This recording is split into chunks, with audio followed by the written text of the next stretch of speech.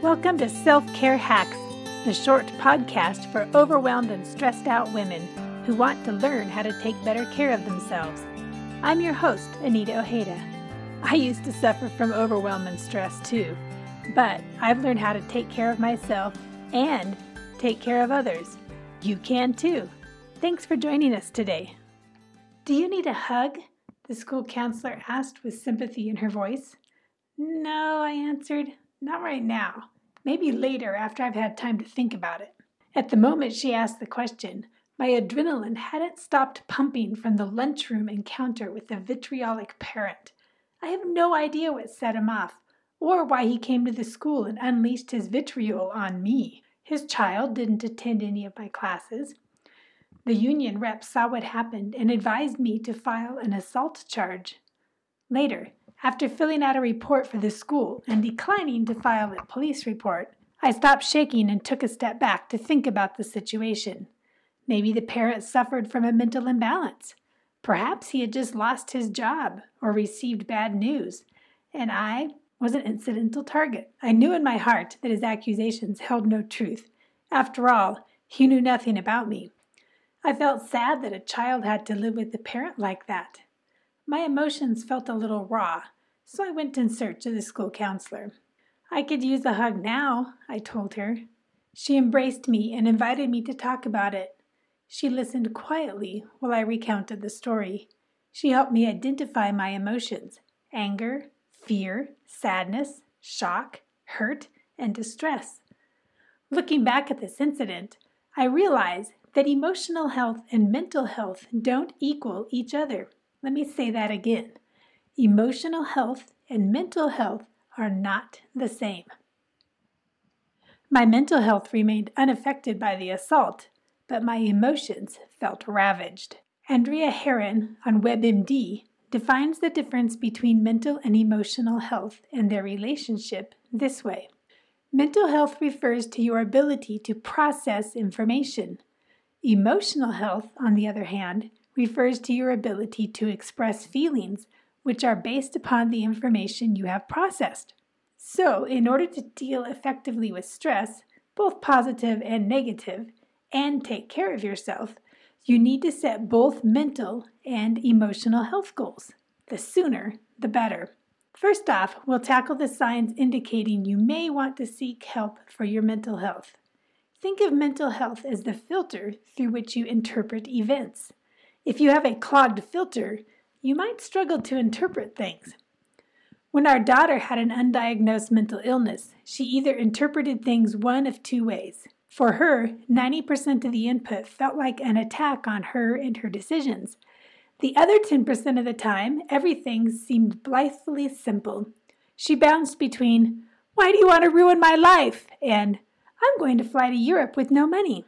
WebMD has a helpful list of symptoms of depression that includes fatigue, irritability, restlessness, lack of interest in activities that you normally enjoy, over or under eating, persistent sad, anxious, or empty feelings, feelings of guilt, worthlessness, and hopelessness, loss of hope, and feelings of pessimism, physical symptoms that won't go away, even when treated, insomnia, or sleeping too much, suicidal thoughts or suicide attempts. In teenagers, these symptoms may look different.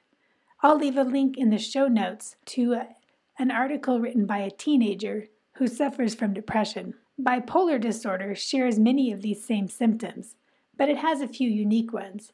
If you'd like to know more about bipolar disorder, you can check out the show notes.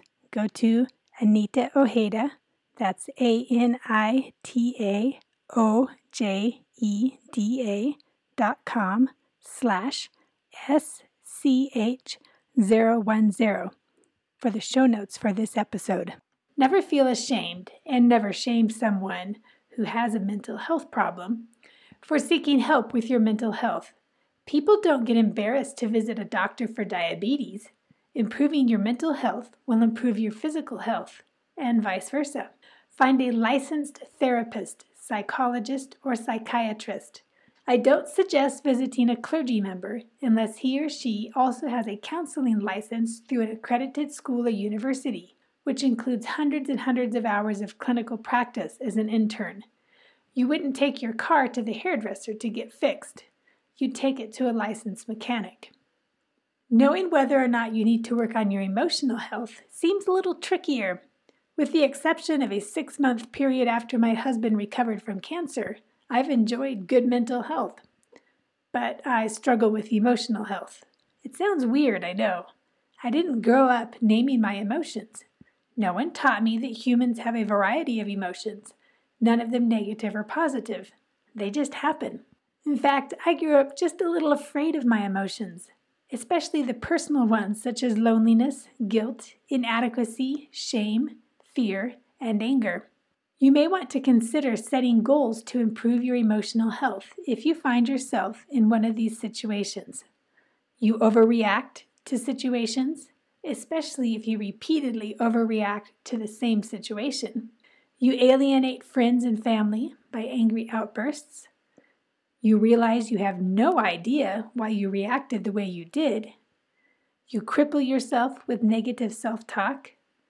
Or you use unhealthy tactics to deal with emotions, such as sugar, alcohol, carbs, food, drugs, prescription medicine. Rather than acknowledge my deep fear of Pedro's possible death during his cancer, I soothe myself with food, lots of it. Instead of acknowledging my fear of failure, I chose to listen to crippling negative self-talk. You get the picture. When we set emotional health goals, we give ourselves space and time to ponder the way we react to life. Improving our reactions and sense of calm will help us make better decisions, improve our relationships with others, and break through the barricades that prevent us from finding success. So here are 4 hacks to help you improve your emotional health. Hack number 1, determine your why. Write down why you want to improve your emotional health. Knowing why helps us understand ourselves better and gives us a great place to start our journey. Hack number 2, decide when. Figure out when you'll work on it. A journal in the evening, a morning self-awareness check. If you don't nail down the time, then you probably won't do it. Schedule it into your day, every day. Hack number 3, write a vision statement. Pick a specific situation that occurs regularly that you'd like to change and write a future tense scenario. When my kids ask me what's for supper, I patiently remind them to look at the menu on the refrigerator. I smile and ask about their day. When you write it in the future, it helps you see yourself doing that actual thing rather than doing what you regularly do. Lose your temper or react in a negative way. Hack number 4, read your vision statement every day. Accomplishing goals requires us to keep them at the forefront of our minds.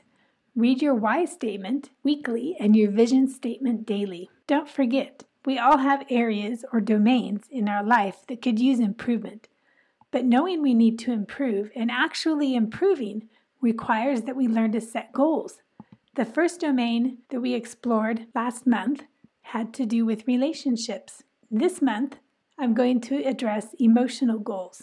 Don't worry, this series won't exhort you to act all touchy-feely and woo-woo.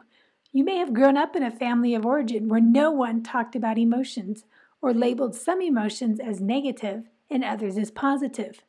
This series will help you learn how to set emotional growth goals to help you improve both your mental health and your relationships. Sometime this week, make sure that you sit down and determine your why, decide your when, write a vision statement, and read your vision statement every day. Those 4 steps will help prepare you for improving your emotional health. Come back next week for specific self-care hacks to help you get in touch with your emotions. Take care of yourselves, my friends. You are worth it. You can find me at AnitaOheda.com or check out the show notes for links to my social media accounts. If you enjoyed this podcast, take the time to tell a friend. Together we can build each other up and teach each other how to take better care of ourselves. I'll see you here next Tuesday with more self-care hacks to help you overcome the overwhelm.